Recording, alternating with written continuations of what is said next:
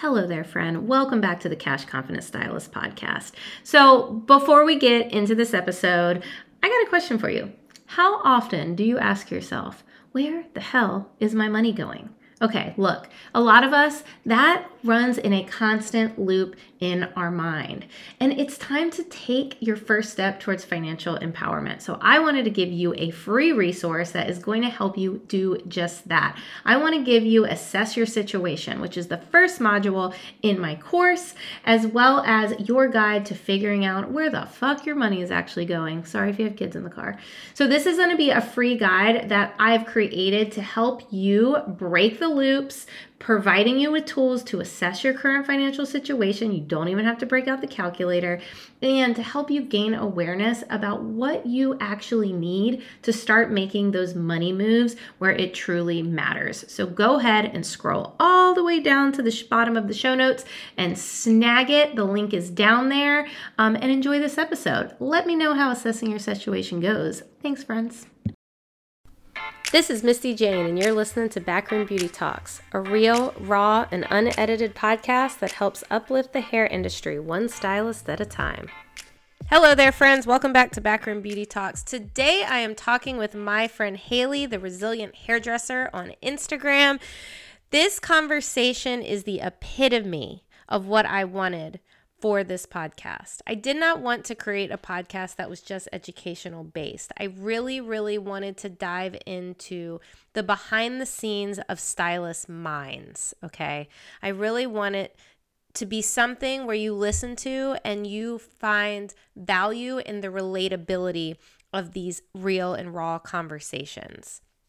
This conversation with Hayley is probably one of the most vulnerable ones that I have had so far, and it really just lights me up. Now, if you do not know the Resilient Hairdresser, also known as Hayley, she is a stylist turned therapist turned stylist again, and now is a coach for hairstylists. So she helps hairstylists.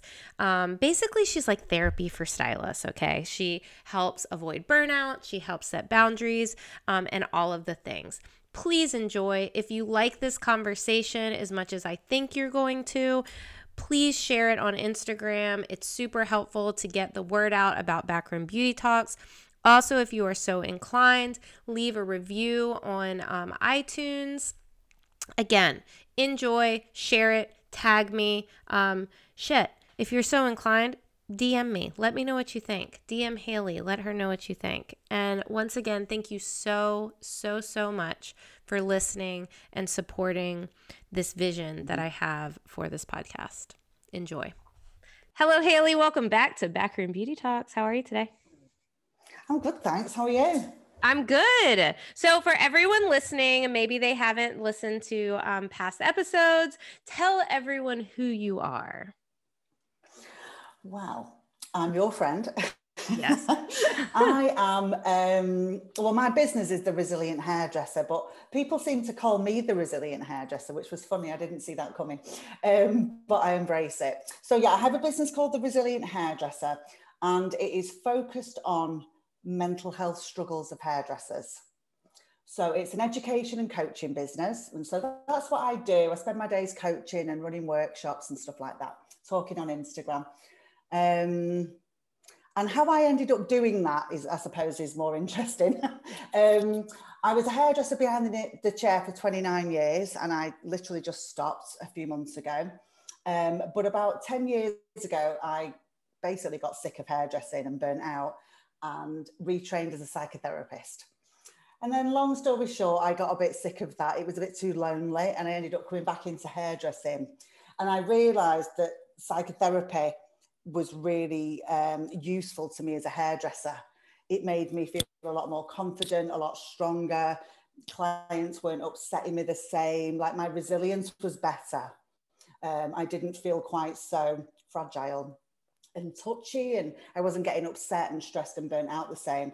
And so it took me a little while, but I put it together that I had something useful for other hairdressers. And so that's how the Resilient Hairdresser was born, really. I sort of thought, I need to tell other hairdressers about this because it's brilliant. Useful is an understatement. Like, Yeah, I mean, it's been useful for me, I can tell you that. But, you know, not everyone else needs to train to be a therapist. That's the long way around. Well, that's what they have you for. They have me for that. I've just put it quickly into some workshops. Yeah, I mean, really, like it's so useful. I mean, I think a lot of times people don't even realize they need it. You know? So what I'll tell you what, I mean, burnout is kind of my big focus. It's what I talk about mainly, but sometimes I'll do a little video on Instagram. I'll be talking about burnout or whatever. And people will message me and go, oh my God, I'm burnt out. I didn't know that was a thing. No. And I'm like, wow. I think that people think that's like what you're supposed to do. Like you're supposed to hustle, yes, quote unquote, you know, and then like all the time or you're not successful, but they don't realize why they're so tired and they're mentally just spent and you just don't enjoy their job. Exactly. You start to hate it. That's what happened to me. I just started to hate it, and I quit. I've done that twice, but I keep coming back. And even when, my back went and I had to stop, I still found a way to stay in the hair industry, which makes me laugh really now. But one of the big things I'm really interested in now is, like you said, people think burnout's normal. Mm-hmm. I don't think it is. I don't think it should be. I feel it's accepted in our industry, quietly accepted. It's a bit like, we don't talk about that. It just is. Is it quietly accepted though? I feel like it's pretty loudly accepted. Maybe it's loudly accepted. I feel like it's just accepted. Yes, it is. Well, it's just people just assume that that's success. Yes. I feel like, there's implied messages that are you're taught as you go through hairdressing, but everyone has them, and particularly the older you are, the more you have, I find. But things like not taking a dinner break is success. I'm so busy, I didn't even have a lunch today. Mm-hmm. And like proud of that. Yeah. Or, it's just that squeezing people in, and busy is the badge of honor and all of that. And it upsets me that that's accepted in our industry and we're passing it down to the next generation. So one of the things I'm really passionate about is uncovering that dirty secret that we're burnt out. And I want us to talk about it and change the culture so that that's not okay. Because at the moment, I think, there's this thing that, well, it's okay, it's part and parcel of the job. And I just don't think that has to be the case. Well, I always say that there's hustle seasons, right? Like there's times when, like if you're opening a salon, you're obviously going to work a little harder for a little while. If you're doing something new, you're going to work a little harder for a little while. But if it lasts too long, that's when the burnout comes. Like I feel like you can have a hustle season and it doesn't have to equal to burnout. I think that I like to put time limits on things. Yes. So I was coaching, I was doing a course called Burnout and Boundaries just before the last lockdown opened up in the UK. And I was saying to people, I know you've got a waiting list longer than your arm, and you might want to work 6 days a week for a while. I'm not really frowning on you, but just choose how long you're going to do that. Don't make it open-ended. If you feel you really want to do that for the first few weeks, all right, but don't do it till your list is gone. Let's remember that you're human and that you're just going to end up with a week off sick. So put a limit on the hustle season. Well, and I think that people think that if they do one thing, they have to do it forever. Like if I'm going to work 5 days a week, I'm going to work 5 days a week forever. I can never cut down. And I will tell you right now, for anyone listening, I stopped completely. I did not do a single person's hair. I left the salon completely for 9 months. 9 months. I decided when did to go you back. Stop? I stopped in September. I remember it happening. In September 2020. I stopped in the October. Yes. And I decided that I miss it, but I miss it kind of. I miss it to where I want to go back 1 day a week. So starting in July 2021, I'm going back 1 day a week. 1 day. Yeah. Because that's what I want to do. It's my choice. And guess what? People are booking. Like, it's like, I bet they are. Not like if you make a change, your whole world's going to end. It's so true. And I'm a bit of a bugger for this. I sometimes think when I agree to things that I have to do it forever in my head. Like, I'm pretty sure I had a conversation with Jordan once and she was going, Hayley, you don't have to do it forever. And it's like, I forgot, but I sometimes think that when I agree to something, that's it. Yeah. Which is hilarious because when I'm coaching people, I'll be going, it's not a tattoo. You can change your mind. Well, It's okay. What do you think that is? Do you think it's people pleasing, or do you think that it is like worried about what the outsiders will think if you change your mind? Because sometimes that goes through my head. Like, what are people going to think? Like, if I go back behind the chair one day a week, are the outsiders going to think my coaching business failed? You know what I mean? Like, yes, I like, do. or do you I'm think trying it's a to little bit think of why both? I think it. I think it because I think I can't flip flop. People will get annoyed. Yeah, that goes, yes, which they could, but Yeah. that goes to people pleasing, right? Like, I think that's true. I think that's true. Yeah, like yeah. that would be their issue. Yeah. Technically. It's things like that, isn't it? If I change my schedule, people will get upset and then they'll leave because we catastrophize on the end. And all of that stuff. But also, I imagine, so do you think people think you failed as a coach because you're doing hair? That's what the stories And that you're are in like, my, I hadn't thought of that. no, that is the story that was in my head. That was one of the Yeah. reasons I was nervous to go back, is because I was like, everyone's going Yeah. to think I failed. Nobody said that to me, by the way. Nobody, not No. one person, none, like nobody. Like that was No. a fake story in my mind. Yeah. And but I felt I had to like over explain myself, like, oh, I'm gonna go back behind the chair because blah blah blah blah blah blah blah blah blah blah blah blah blah. And it was the Yeah. insecurity that I had and still kind of do for some odd reason. I don't know why, because it's not true. Like my coaching business is doing good. I Yeah. just I have an extra day now. Like things are Yeah. getting easier because it's not Well, we talked about it though, didn't we? How it's nice to sort of keep your finger in that pie as yes. well. Well, and honestly, I just fucking want to. Yeah. I was fantasizing about winding a perm yesterday.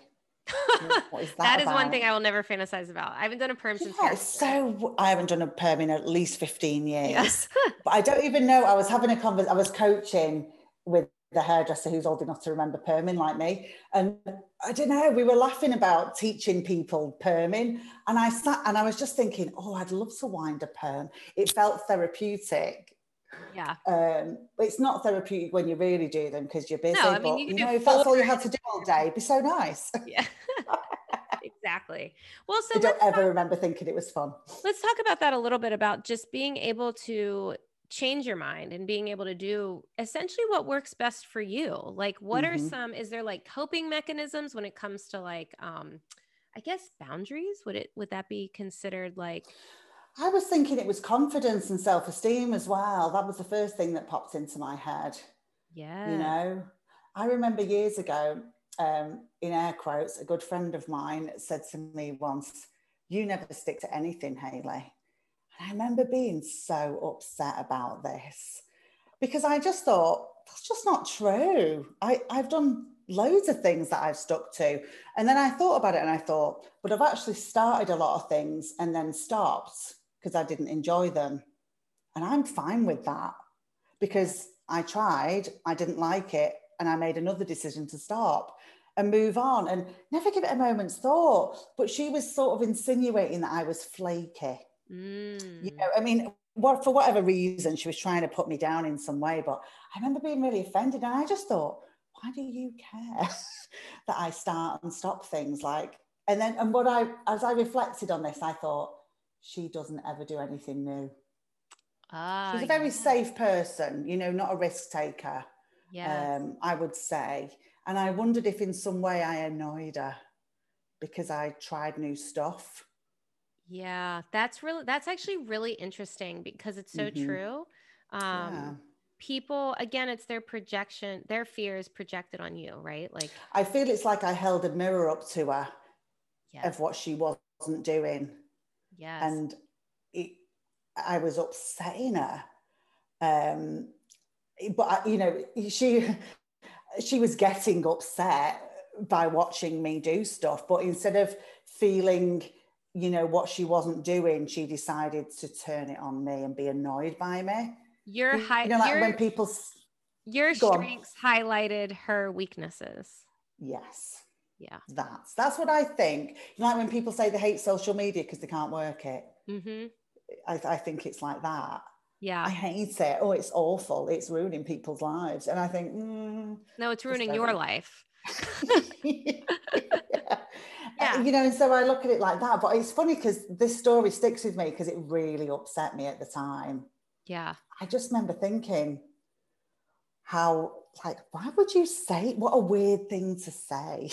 I remember, and this goes to when like somebody says something like that to you, right? Like I remember going from a commission salon into my suite, and around in my area, suites weren't really big yet. Like there's like one in the area, and it was like 30 minutes from where I had worked my whole career.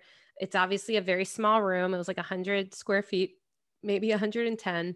And I remember my mom saying to me, what if no one goes out there? What if it's too small? Like literally, like all the fears that she had for me. And I remember saying to her, Mom, you're not saying anything that I haven't said to myself 27 times in my head. And I finally just said, I'm going to succeed. Please Yeah. stop. And that was Yeah. it. And it was like that moment that I was like, I stopped thinking those things myself because like I found confidence in what I was doing and I wasn't letting her kind of penetrate back into my head, you know, and it was almost that moment that I decided like I can take risks and kind of fuck everyone else. That doesn't Yeah. mean that the thoughts still don't come back in my head. It Of just means that I course. do it anyway. Yes. All of that. And I think everyone has a risk capacity of what Yeah. they can tolerate, you know, and what's important to them. And for some people, security is more important than anything. And what I've learned about myself is I like novelty, I like change, I like variety. I like all that stuff, you know, and it took me a long time to realize that what my friend actually said to me was, I took it as a compliment in the end. You're Yeah. always changing. You're always doing something different. I was like, I know, it's brilliant. Yeah. Like, and I love That's it. not It's what I said great. at the time, but that's what I think now. I just think I'm interested in a lot of things and I try them on and I don't always carry on because it's not for me.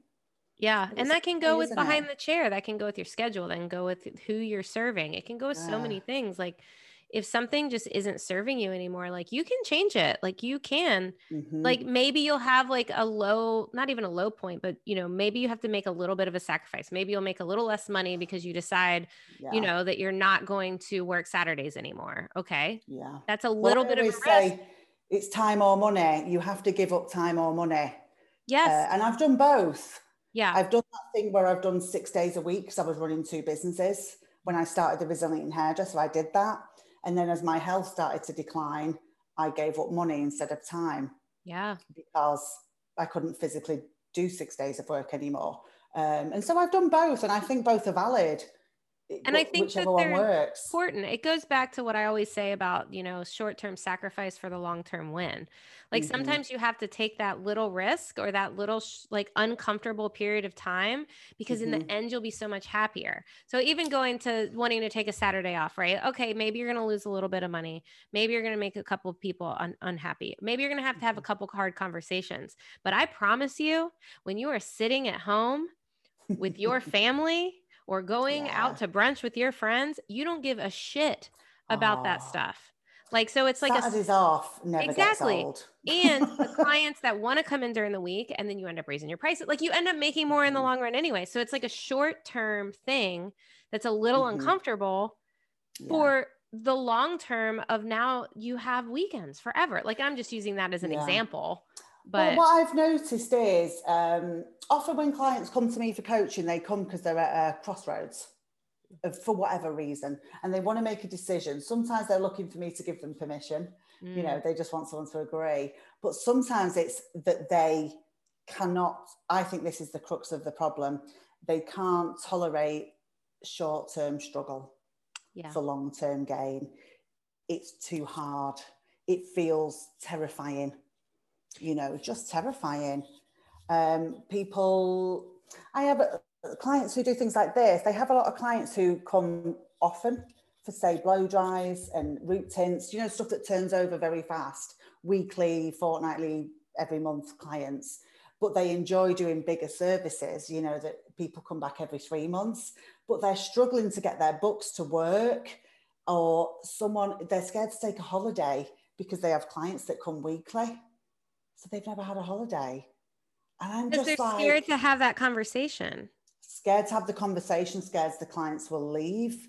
And I'm just like, wow, what a massive sacrifice. Yeah. And if you have a For client that. that's going to leave you because you want to rest for 1 week out of a year, I'm sorry, fuck them. Yeah, Like, you do like not this want is those not people. these are not dream clients. No. But I don't know, people seem, what I notice is people have, it all comes down to security, you know, and it's security is often perceived. You know, sometimes it's real. The thing that unhinges me the most is security problems. I'm single and self-employed. You've seen me melt down. You know, I feel vulnerable sometimes because I'm like, no one else is bringing a wage in. And, you know, I'm self-employed. What if nobody comes? And I can really have a meltdown about that, even with savings. But then sometimes I'm just like, fuck it, it'll be all right. I'm going to spend £1,000 on a course and do this. And the money never changes, but it's my head. Absolutely. I can relate to that. I mean, I do have a second, my husband's income that we live off of, you know, for the most part during my transition. But I still went through that mess. Because I've worked since I was 16 years old in one way or another. I brought in a paycheck or some type of money since I was 16 years old. And when I stopped doing behind the chair in September, I didn't have a guaranteed income with coaching. It was new, you know, and you just don't know. And there was, I think, a month or two where I didn't make $1, not $1. Did you feel like you were losing your independence? Like, was there a part of you that didn't want to rely on your husband? Absolutely. Absolutely. Now Yeah, luckily, my husband is extremely supportive, like extreme, like when I would yeah. get in that mindset, he would be the one that would be like, Misty, we're fine. And I would also get in that scarcity mindset. Like, yes, we had a savings, like we saved that specifically to do this thing, but I never wanted to touch it. Like in my mind, Yes. once I start touching it, that means I'm like, that's bad, you know? And, but that was the mindset that screwed me. And I didn't make money for that couple of months because I was in that mindset and I was in that scarcity place. Yeah, yeah. And I felt like I was, my vibe that I was letting off was desperate, Yeah, yeah. you know? And then it literally, I don't even remember what happened. I don't remember what happened. And all of a sudden I was like, we're fine. We're fucking fine. Like worst comes to worst. Like I always go worst case scenario, which Me too. my coach doesn't do that and tells me not to, but I like it. Like it makes me better. Like I what is like it. my worst case scenario is I go back behind the chair. Okay. Not a big deal. I mean, like full time, you know, second worst case scenario, I mean, this is like literally the worst. Really bad. Like we would sell our house and get another house. Like a smaller Yeah. like, but we would never let it get to that point. You know what I mean? So it's like when I thought about it like that, I was like, Misty, chill the fuck out. Like you have the savings for a reason. You are taking a risk for a reason. You knew you were taking this risk. And in the end, it is going to be so fucking worth it. And all of that. I feel that way already. Like it has been Oh my God, me too. so worth Every day it. I'm grateful. Like I wake up and I'm so smug because I feel so happy, you know? And well, the thing is, I suppose like mine and yours is different, isn't it? Mine was, well, I'm going to say mine was forced on me, which is true. And we'll tell the people about that in a minute. But I was going to say yours was, you chose yours, but it was kind of forced on you because of the pandemic, wasn't it? In the schooling. A little bit. I mean, we could have put him somewhere. Like I almost used him going virtual as my excuse, even though I didn't need an excuse, but it was kind of in a way, it was my excuse to my clients. You know what I mean? I know what you mean. Yeah. And I knew when I quit, I didn't know if it was forever. Because prior to the pandemic, my dream was educate and work behind the chair 2 days a week. That was what I wanted. And then mine. Yeah. So in my mind, I was like, you know what? He's going to be virtual. I'm just going to say, fuck it. I'm going to stay home. I'm going to be able to go all in on this coaching thing, learn all the things, do all the things, you know, and then I can reassess later. And it was kind of to my clients, it was like, that was kind of the excuse. Well, Declan's going to be home, so I'm going to stay home. Yeah. And she had no choice. It's not right. about us. And I didn't necessarily say that. Like, it was very much like, I'm going all in on this business and my son's going to be home, the end. But in my mind, I was like, again, worst case scenario, I get a fresh start with 17 years experience in my mind. All of that. And let me tell all you, of that. I text like 5 people and I'm booked until like mid-August. You know what I mean? I've done it about 3 times. So it's like, it's again, I think what I've learned through this process is like, I get to decide how I want my life to look like. And sometimes that includes risks. Sometimes it includes a financial risk. I mean, I signed up for High Powered Academy with no income. I mean, and for anyone listening, that is like a $12,000 investment. And I knew that that was going to help me. And I took that risk. Yeah. And I didn't. Do you remember? Because we talked about it. Yep. That was a risk I said no to. Yeah. And that's okay. And I was gutted. Yeah. But there was no way. Yeah. I was just like, there was too much going on at the time. I remember I'd literally just was coaching full time and it felt crazy. Yeah. Because for me, it was like overnight I had to stop. And I planned to go full-time coaching in 2 years. Yeah. Yeah. And then my timeline was 5. Bad. My timeline was 5. And I just it's so funny actually, isn't it? Because I think from when we met and then all of a sudden both of us weren't hairdressing very quick for sort of different reasons. And then, you've taken some risks I haven't taken. I've probably taken a couple you've not taken, but we're on a similar journey, but we're doing different stuff. And it's, that was too risky for me was the point. It just felt too risky. Which is okay. Because again, like you said. And I'm happy with it. I'm still happy with the decision. And it's a security comfort level, right? Gotcha. Yeah. And that's the thing. It put too much pressure on me. More than I could tolerate. Right. And for me, it put the good pressure on me. You have to make something work because now you have to pay this thing. Yeah. So it was almost like, because honestly, when he was at home virtual learning, I was in a probably the darkest place of my life ever. I had no income for the first time since I was 16. I was building a business that I thought was going to be easier than it is. Because if you're listening and you want to be an educator, that shit is fucking hard. Really hard. You don't just post on Instagram and people buy your shit. Like, and it was a really, really dark time. And I think if I almost didn't have that thing I had to pay per month, I almost think I just would have crawled in my bed and cried every day. Yeah. So for me, it was like the risk was worth it because it kept me motivated. And it helped me a shit ton, of course. But, and I think, but that's the different, like everyone's risk level is different. Everyone, the amount of, some people, they have a really hard time just taking one day off. Some people will take off 2 weeks. I coach those people every day. Yeah. But it's funny, isn't it? Because I suppose the reason I didn't take it was because it already felt like a risk. Yeah. Because I had to pay the bills. Right. And that was, for me, I was like, I've already got to make that. And that felt like pressure and enough of a motivation for me not to go to bed. Yeah. Well, and it's something else. And for me, it was on the top. Right. And that's why I said no. And I'm okay with that. I really am. Exactly. It goes back to being like who you want to, like, you know what I mean? Like following the path that you want to follow. Well, exactly. But it's interesting because all my friends were doing it. We'd been on this coaching course together. From what I could gather, everyone was doing the next one.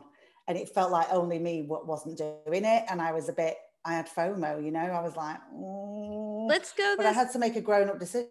Well, let's go this direction because I deal with this with teaching about money is, when you have a goal in mind and you almost get this peer pressure, like say, for example, you are trying to pay off your debt and you have this specific amount and your friend calls you and says, hey, let's do a weekend away. And, you can't, like you want to, but financially, like you really shouldn't. And it's going to take the budget. Your goal. That are the make or break moments in your life, right? Like those are the moments when you're like, okay, what do I want more? Do I want the Yeah. short-term feeling, and the peer pressure Yeah. part makes it so much harder because then it gets back into the people pleasing. What are my Hmm. friends going to think about me if I don't do Yeah. this? Am I All of not going to that. be a part of this group anymore if I don't Hmm. sign up, which is not true. I mean, we Zoom all Yeah. the time. Like, I did um, okay. yeah. So it's an interesting short-term sacrifice is hard. It's really hard. I paid my debts off before I met you, but like what you teach, I did. And it's hard, and it's funny when I listen to your posts and stuff, you're speaking to me a few years ago, but I said no to holidays and weekends away and new clothes for a couple of years. But let me ask And you, now I don't have to. do you wish you would have done those things instead of pay off your debt? Never. Exactly. Honestly, like the things I'm most smug about is paying off my debts and coaching full time. Like I'm thrilled every day that those things are my life. But honestly, Confidence is built on accomplishments. Like I say yeah. that all the time because that right there, what you just said, like that Mm-hmm. is where the confidence comes from. Like if I would have never went on that debt journey, I would have never Mm-hmm. went on so many other journeys that has taught me so much. Mm-hmm. Like I wouldn't be sitting here right Yeah. now. No. Well, interestingly, I wasn't crap with money. I was spoiled, I would say, Mm, because my parents bailed me out a lot. mm, And I think a couple of times they bailed me out. And then when things got when I got a mortgage and stuff, it got a bit worse. And they just didn't bail me out. And I couldn't believe it. If I'm honest, I was a bit like, what is happening here? And I thought they'll cave, they'll pay it off. And they just didn't. And I think my mum had decided I was never going to learn. And yeah. so I eventually thought, yeah, I did. I'd made a decision I was going to sort it and I knew what I was going to do, but I kind of in the back of my mind hoped that they would just intervene, but they didn't. So, because that makes me sound way more bratty than I was. That's But then I just thought, oh, they're really not going to do it. And I was horrified. And so I had to do it the grown up way and really pay it off. And I'll tell you what, I learned my lesson. And I wouldn't have learned it if they'd have done it. And so I this know that now. And my mum said that's why she did it. and we can circle this back to that woman who said that you never stick with anything. Like how mad were Mm, you that your parents weren't helping you out because it was something you were so used to and they yeah. forced you out of your comfort zone for the Yeah. good of yourself. Yeah. It's kind of Yeah. similar, right? Like I mean, when my friend said that to me, it really upset me. But I had a really good look at it. And then I just thought to myself, I like that about me. yeah. I'd never Yeah. really thought that I start a lot of things and put them down. And I do a lot of new things. But I'd never really, just how I am, I'd never thought about it. I'm excitable and I like new stuff. Um, but her take on it was quite offensive, really, in the end. But when I really thought about it, I thought, oh, I like that about me. I think I might have been in therapy at that time. And I went on some course, and this woman said to me, oh, I like novelty. And I just thought, oh, that's me. Yeah. I like novelty. Is that okay? Right. Oh, brilliant. And I think that was when I got okay with it. I was like, oh, it's okay to like novelty. Brilliant. And then when I was doing a Tony Robbins course about a week or so ago, and he talked about some people have a need for variety. Yes. And I just thought, yeah, I do. Yeah. It's strong. Well, you said that you went in therapy and asked if that's okay. Like, do you think that's like a human, like that's our human like instinct is to like make a decision and then want to be accepted, right? Like, Yeah, I mean, I think if you dig deep, deep, deep, deep, deep, deep under a lot of decisions, it comes down to will I be loved? Because will I be accepted is really will I be loved? And so I think a lot of things come down to that. And some people will be like, you're nodding, and the people don't know that. But some people would just be like, that's not true. And it's like, it is. It is, folks. Deep down, we want to be, I mean, I think being accepted is another word for being loved. being loved. And Jordan and I were talking this week, and she said something too that has stuck with me since that day is we want to feel safe. Mm-hmm. you know, so it's loved and safe, and you feel safe when people accept you, right? Like you feel All of safe that.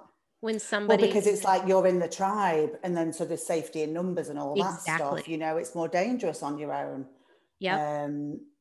All of that. But I think I call it like security issues are massive. They unhinge me.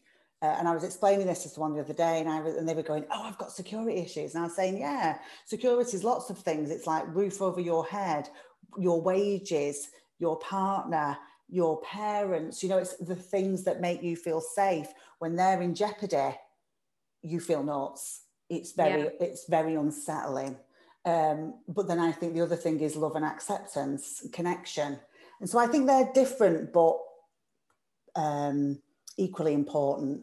I think they underpin everything, to be honest. Yeah. You know? Since she has said that, I've been in this deep dive lately of like, who am Mm-hmm. I and why? Like Mm-hmm. what did what did I go through when I was younger? Who raised Mm-hmm. me? Why do I think the way I think because of these things? And when Mm-hmm. she said that, it was interesting because I've realized this year through the work that I've been doing that Mm-hmm. when I was younger, there was a lot of times that I felt unsafe. Yeah. And I've always with the whatever trauma that I went through, there was always this, well, my parents loved me. Like I've always Mm-hmm. felt loved, but there was Yeah. something that wasn't right. So you feel guilty talking bad because you always had that love. Mm-hmm. But then I realized it's because there was so many times where I felt unsafe. Yeah. And Did then I you feel think, like the parent sometimes? do what? Oh yeah. Did you feel like the parent? Oh yeah. Yeah. Oh yeah. Mm-hmm. Yeah. And I think about how that affects me now and how I do things now. And I've Mm-hmm. always been a control freak I was and just going not to say. control like I need to control every little thing. I need to be in control of me. Yeah.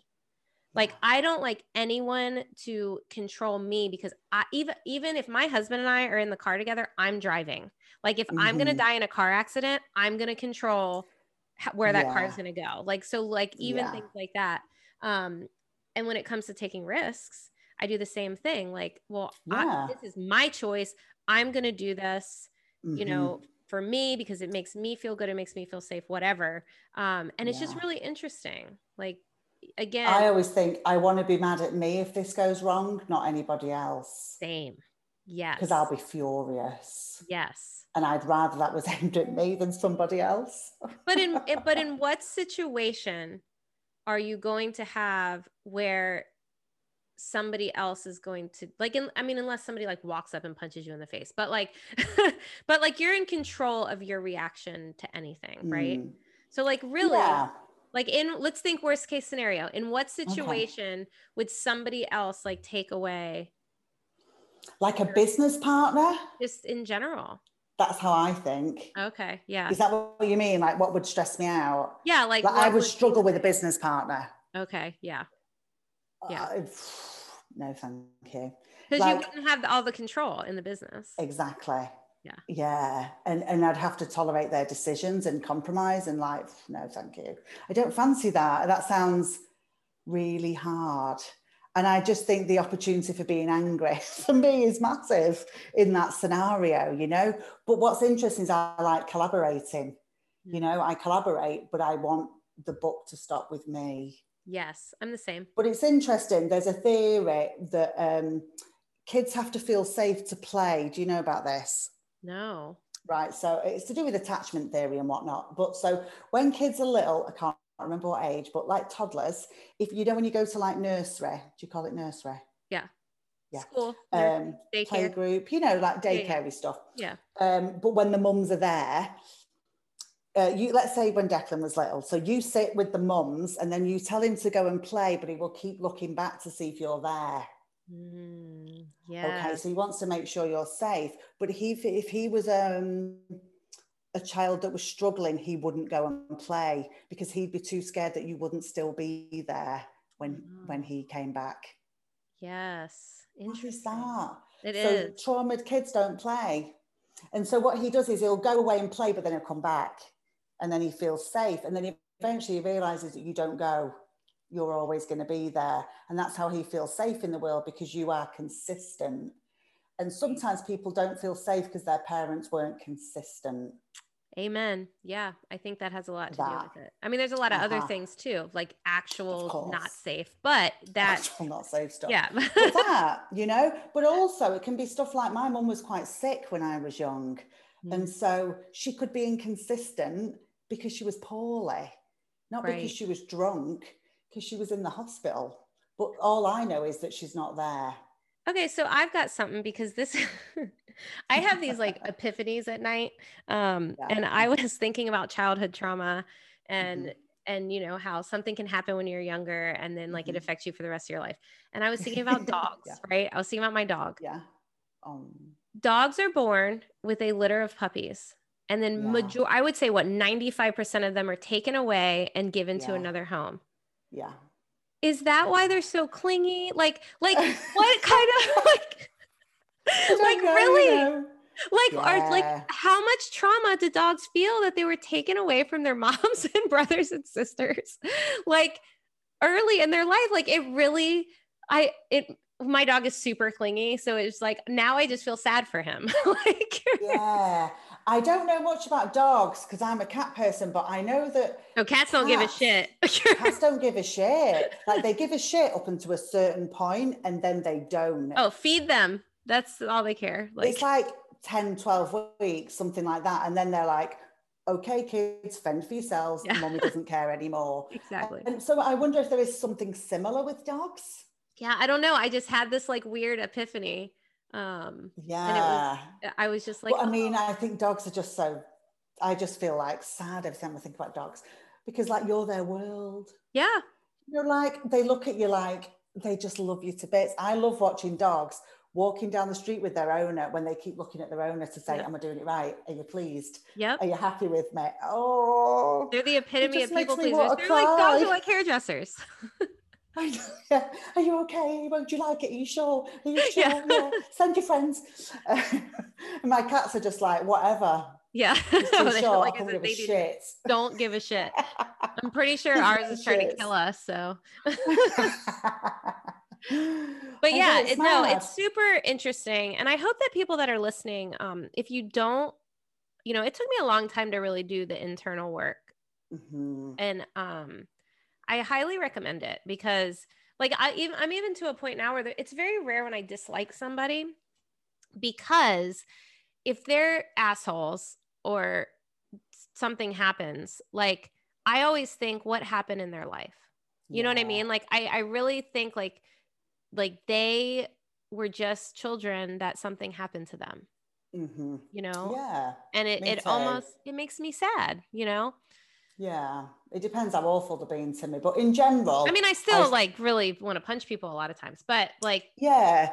I usually just think, oh, they must be really unhappy.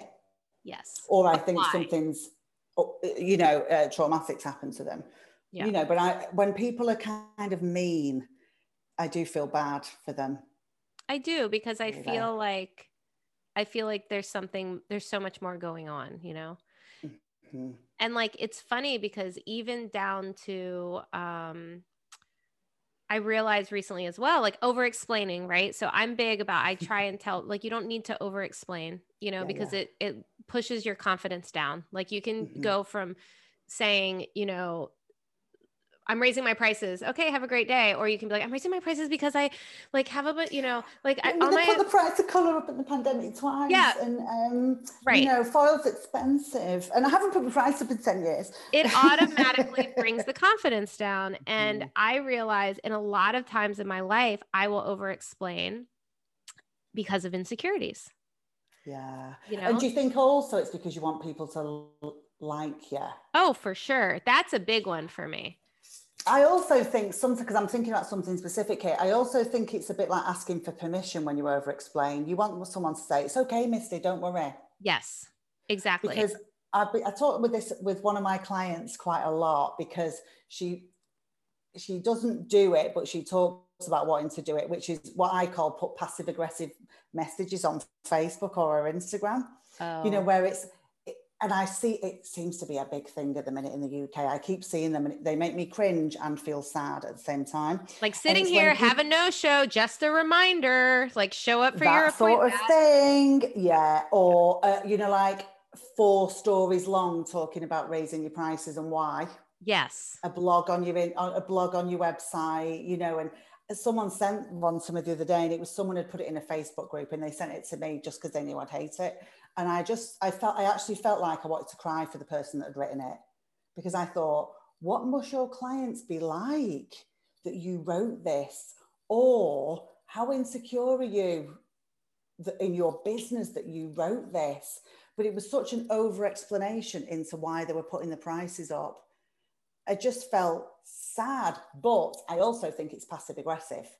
Yes. You know, because a lot of the time, particularly my client who makes me laugh, when we laugh about it now, because I'll give her this look and she goes, oh, am I doing it again? Am I being passive aggressive? I'm like, yes. She wants her clients to change out of the kindness of their heart because she doesn't want to put a boundary in. And you can't put expectations on other Yeah. people. That was huge for me internally too. Like, you can't expect other people to do what you want to do. And you've not even asked them. They don't even know. That's what I was about to say. Unless you actually have the conversation. And when you post online like that, you're doing a couple different things. You're not having the conversation with the person or people that made you feel that you needed to explain yourself. 2, they're not reading it. Or the people that you don't need to say that to and are great are thinking it's about them and they did something wrong. Well, it's exactly like when a teacher tells off the whole class instead of the one naughty kid, and the only one that was listening is the over-conscientious kid who then goes home and cries and has a panic attack.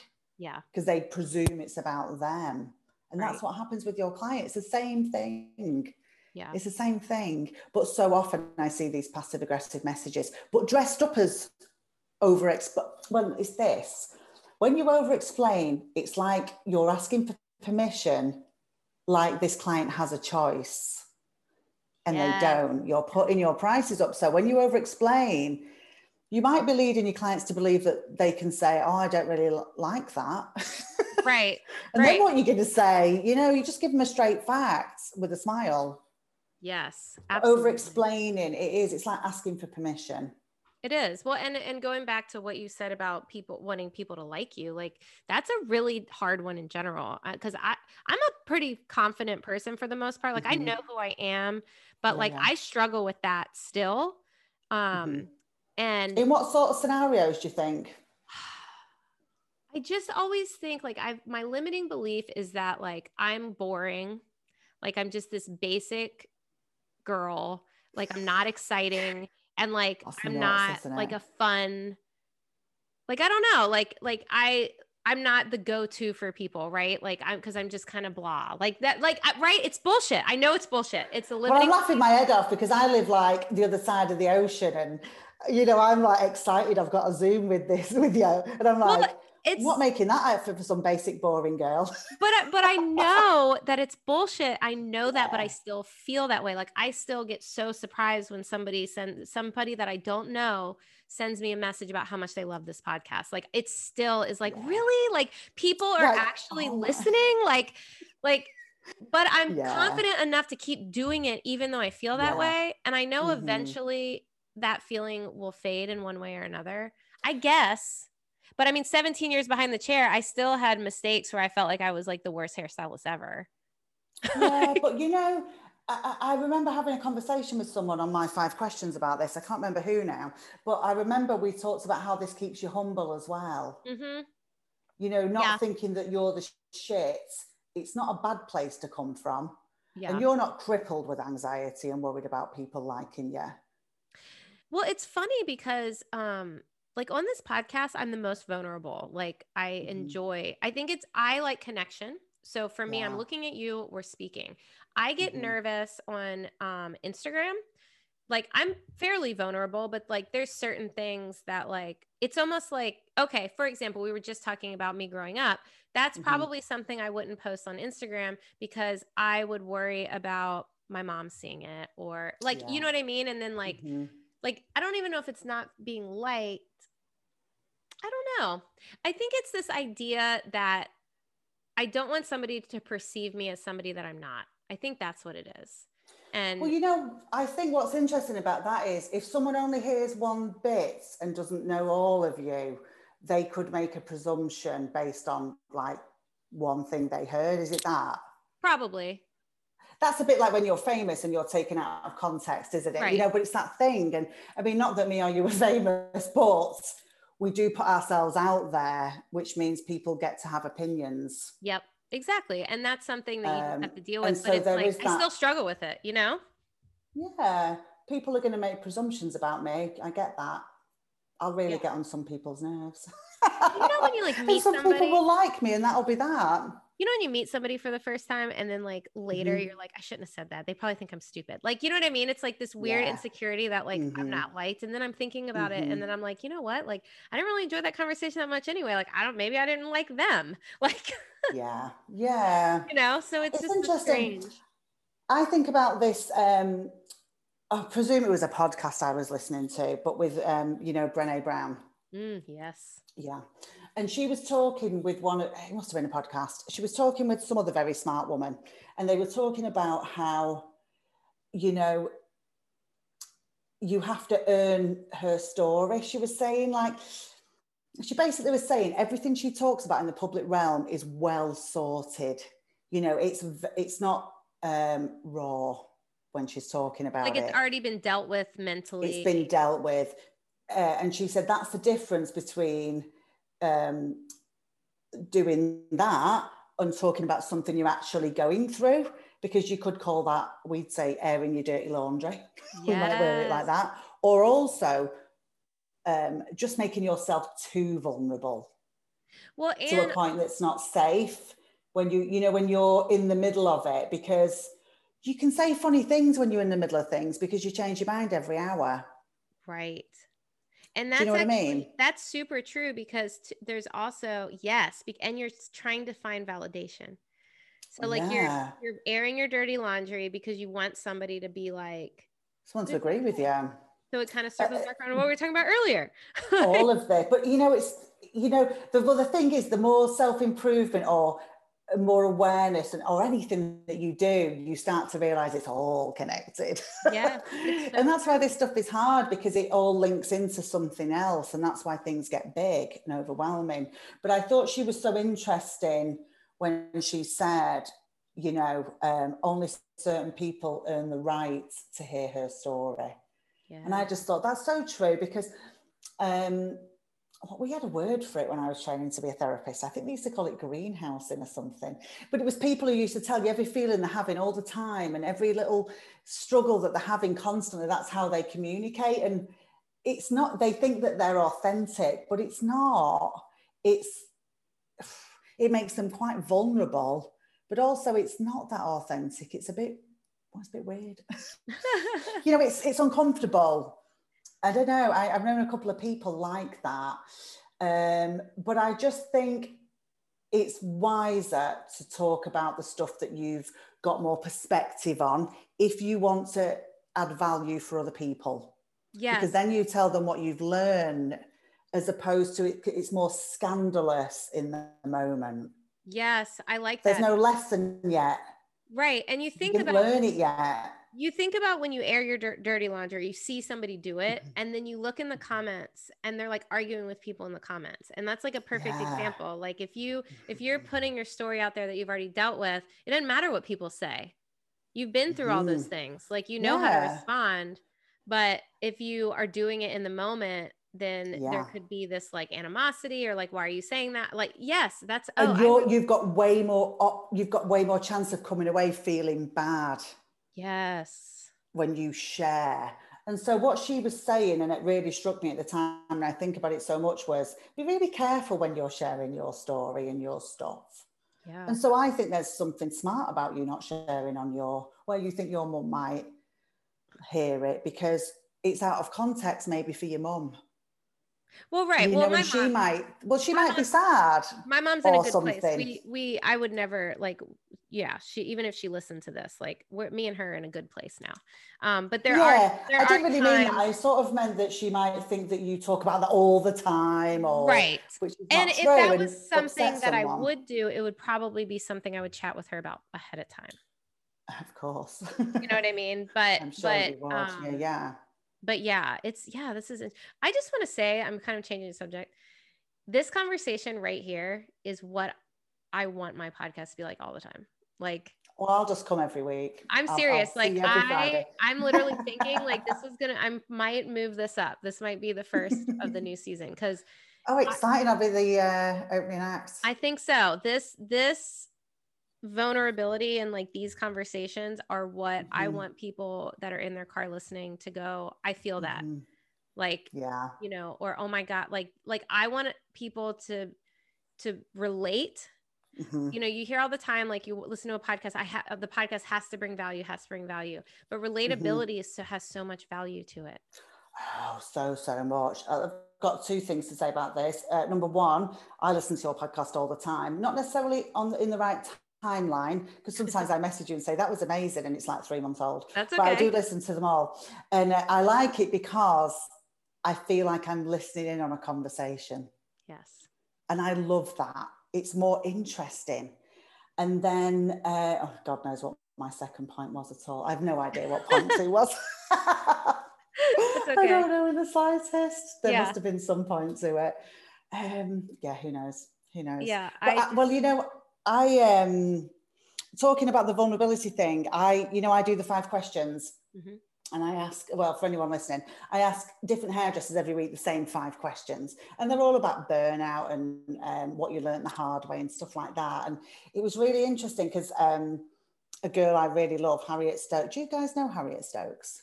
Doesn't sound familiar. In America yet. She will be. She's delightful. Anyway, I'll tell you who knows her. Ali. Okay. She was like excited that she was on. She messaged me going, oh my God. Anyway, she was talking about burnout, but she had a really bad burnout episode at the beginning of the pandemic. And she said, it's a good job. She said, it's better to talk about it now. I'm over it. And I was going, oh, of course. And she actually said she felt a bit bad about that. You know, she was sort of saying, I should have talked about it when it was happening. Maybe it would have been helpful. And I was going, oh, love, don't feel bad about that. You looked after yourself. You're very smart to do it now, because now you can tell people how you got over it. Yeah. You know, and I love that. And I just think, you know, relatability, that's where I was going. This is where I was going. Yeah. On the 5 questions, I get endless messages of people going, I relate to everything you guys were talking about in that chat. That's what happens every week. And that's what I like, just a chat.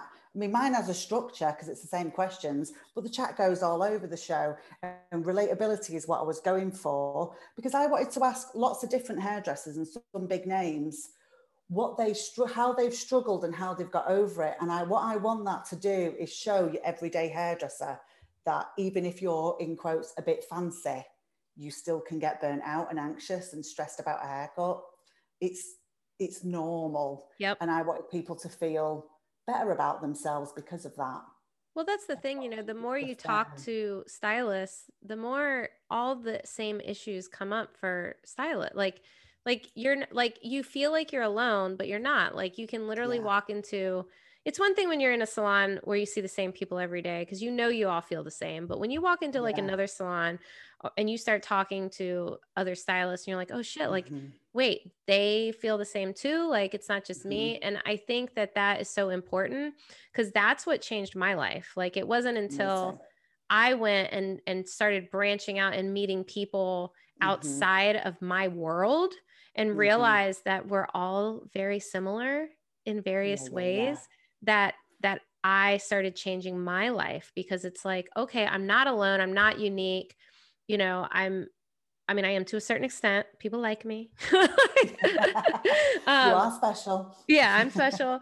But yeah, it wasn't until then that it was like, okay, like this person feels the same, but they're doing something about it. I can do something about it, or, you know, and I think that, that's what I want for this. That's like, well, the first time I learned that lesson was in group therapy, which is funny, you know, because I started seeing a therapist when I was like, oh God, I don't even know now. Let's say 28, something like that. 28, I'm 46 now. And right, yeah, about 28. Anyway, whatever, about that age. And I saw her for a couple of years and I started feeling pretty good. And then I was going to leave and she said, why don't you join this therapy group?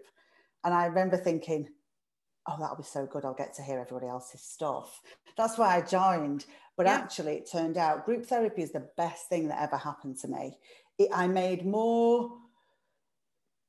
I grew more as a person and learned more stuff and felt better about myself in the short time I was in the group therapy than I did in personal therapy for years.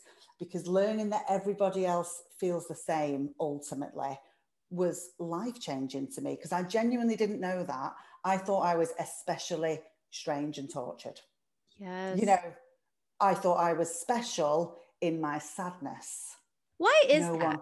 I don't know. I really like. I should think about that. I've never thought about it. I think this actually, but everybody thinks it. Yes, and I think I know why. So yesterday when I was I was recording with Crystal, and we were talking about people thinking about you, right? Like people don't think about you as much as you think they think about you.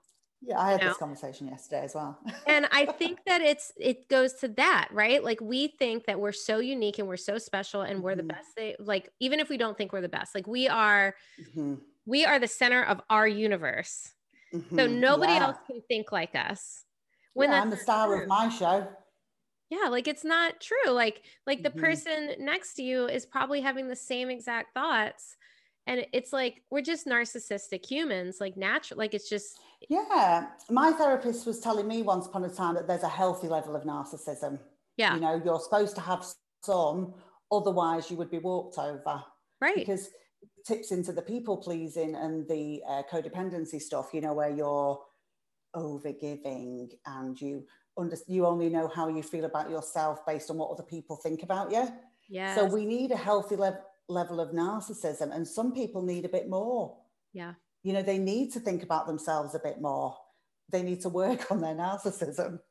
Well, we hear narcissism and we think it's such a negative. Yeah, like it's a negative word. And I've known very narcissistic people that I would say are not great people.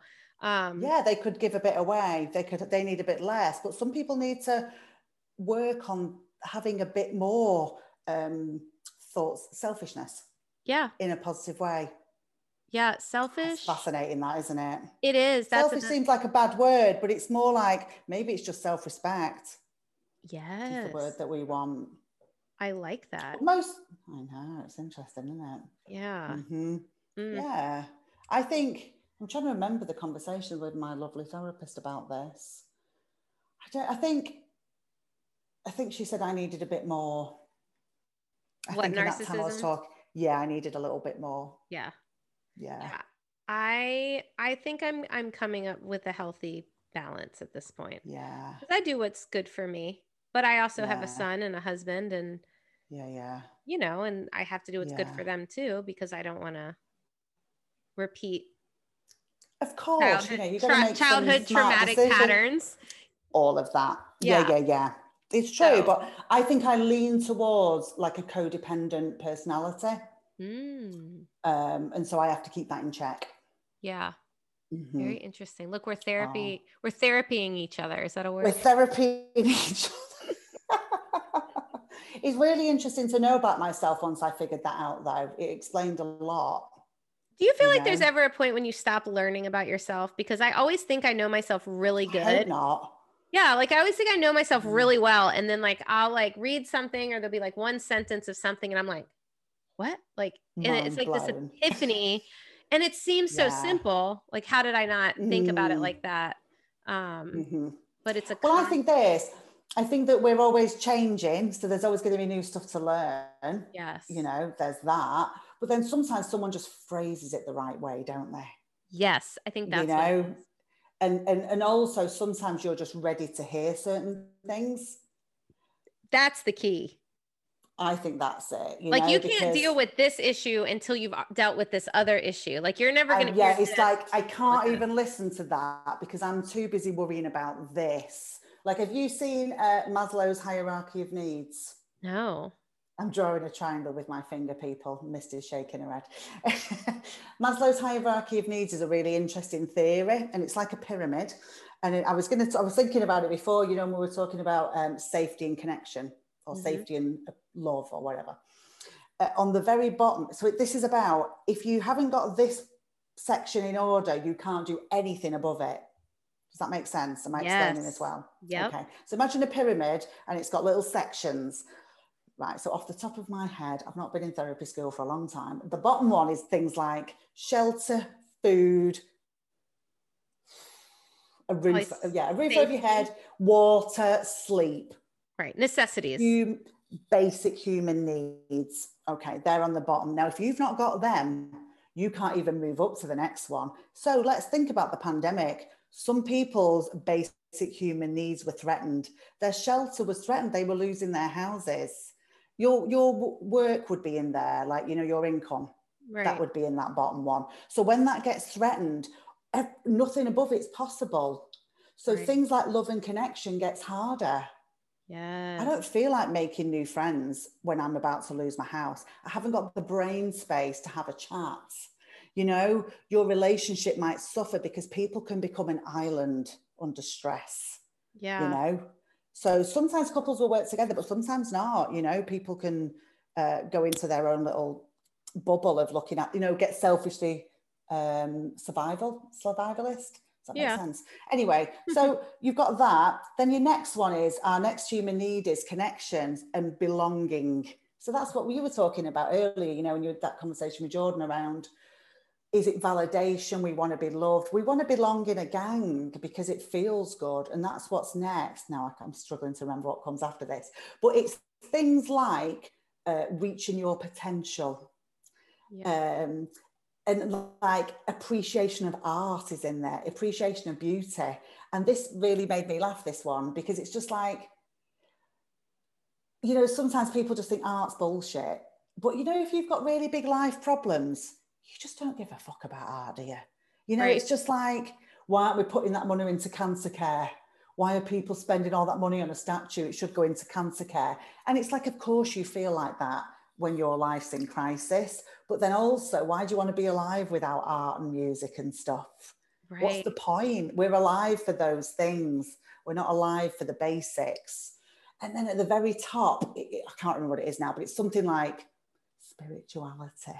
It's something really like, I don't know, lovely.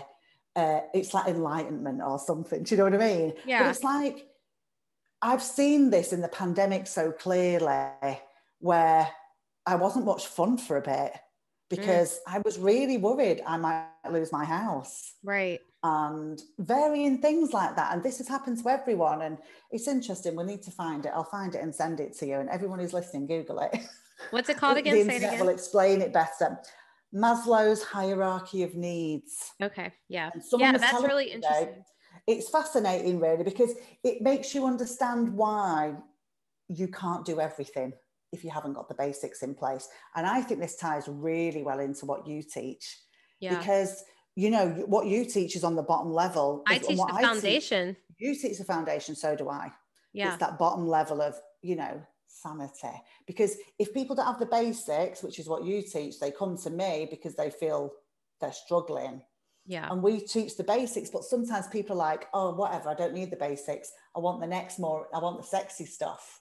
Exactly. You need the basics. Yes. It's the same as hairdressing though, isn't it? It's so, if your foundation is shaky, the house is falling down. Like all of that. Like, I think it's really interesting because, of course, like, I love seeing all this education that's out there and making more money and doing blah, blah, blah. But like, if you don't know what to do with it, or like you fill your books, blah, blah, blah, like but if your mind isn't right and your books are full, like you're going to burnout. Like if you make all this money and you don't know what to do with it, you're still going to feel just as broke as you do right now. Like, and if you feel guilty every day because you're not picking your kids up from school, or they're spending a few hours in daycare or whatever you call it after school, that's just not a way to live. It's just not worth doing those clients, is it? It's not, because one day your kid isn't going to want to hug you anymore, like my 6-year-old. And then you're going to wish that you spent more time. And I hear that story a lot, though. I do. Yeah. I hear that sort of thing a lot. And I just think that's not worth it, is it?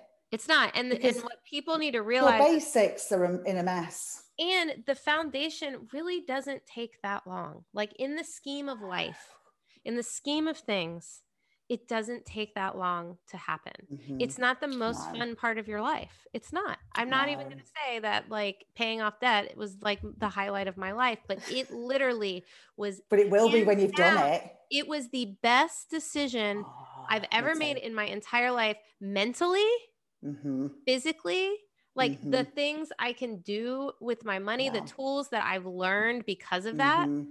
like hands down worth, for me, it took 2 years, Yeah. worth it. And those 2 years Yeah. were not hard. First 3 months were It hard. took me about 2 years, I would Yeah. say, to get it all in order. Yeah. But I would also say it's one of the things I'm most proud of. Same. Like if people say what you're proud of, a couple of things off the top of my head, and Yeah. that's one of them.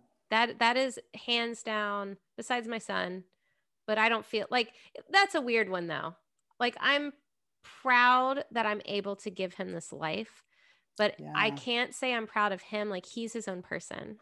Yeah. Does that make like I'm not proud. I don't hold the proudness Yeah, for like who he is. you don't feel like, oh, I did that. You think he's a Right. good person because he's a good person. I teach him to say he's proud of himself. Like Yeah. I read something a while back that says stop telling your kids you're proud of them because they're going to try their hardest to make you proud even if it's not what makes them happy.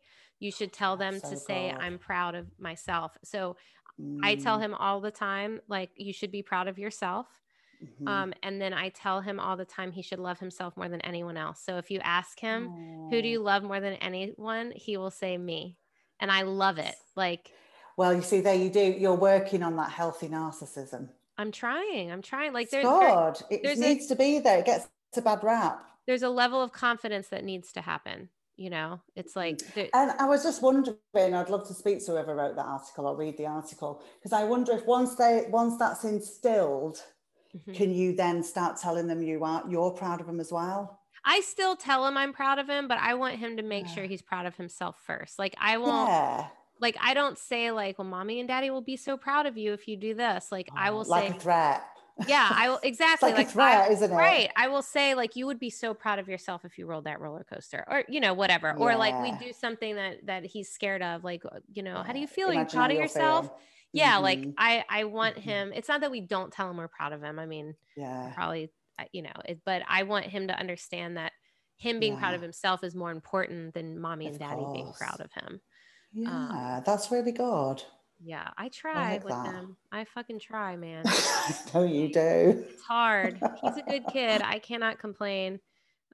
He's quite the comedian though. I think he's funny. He makes me laugh. He seems confident, I think, which is nice. I wish I had a hidden camera in my house for when he's really funny. My husband laughs a lot. Like my husband's really funny. Mm-hmm. Like me and him both very inappropriate humor. Like, Mm-hmm. but he's really funny. He's always been the funny guy. We're going to bed the other night and my husband's still on the couch and Declan's walking down the hall and he goes, "Come on, Chuckles." First of all, we don't say that word. Like I don't even know where he got that from. And I was like on the floor dying laughing.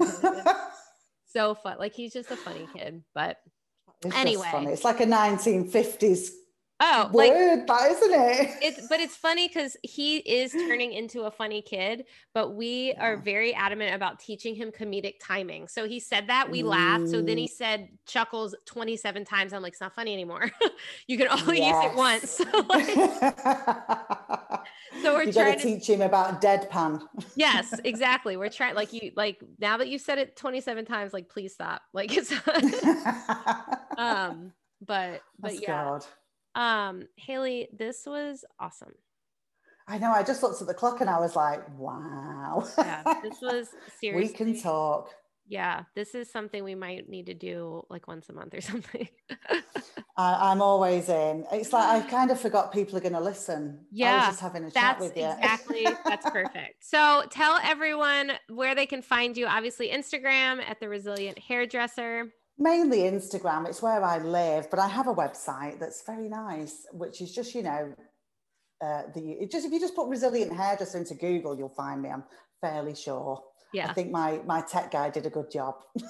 You know what? I have an idea. Just message Misty. She'll find you for me. Yes, I absolutely will. I think I send people to you all the time. So I'm going to say this on air and I'll talk to you about it after we get off if this is something you want to do. But if you're listening and you have a topic that you want Hayley and I to talk about, send me a message. and then I will figure out how we can make this happen and maybe make this a series of some sort. Ooh. But me I and like Hayley it. will talk about that now. So if you're listening and you have something that maybe you want us to dive a little bit deeper into, please DM me or DM Hayley, either one, and let us know. So I'd be up for that. That sounds fun. yeah. Thank you so much for listening, Hayley. Thank you. Thank you. Thank you. Thank you. Always a pleasure. I'm awake now. I was tired when I came, wasn't I? Yeah. And now I'm bouncing off the walls. Right. All right, Hayley, have a good one. Thank you. Once again, thank you so much for listening. If you are looking to connect with more people like me, like Hayley, I highly, highly, highly recommend you looking into Independent Beauty Pros. It is essentially a LinkedIn for independent beauty artists, not just hairstylists, makeup artists, estheticians, nail techs, all of the things. It is a virtual community. It is a great support system. Everyone in this community genuinely, truly supports community over competition. There is education. There are digital meetups. There are contracts, templates if you need them for various things in your business. There is a platform for social media planning. Literally all of the things. I highly, highly recommend it if it's something that you're interested in, if you're feeling a little alone in your business and you just need a little extra support from people who truly, truly want to see you win, then go to the link in my bio on Instagram at _MistyJane_ and sign up for Independent Beauty Pros. You will not regret it. Again, if you love this episode, please screenshot it, post it on Instagram, tag it, share it with a friend, write a review, all of the things. They all matter and they all help bring more awareness around this podcast. So once again, thank you so much for listening, and I will talk with you on the next one.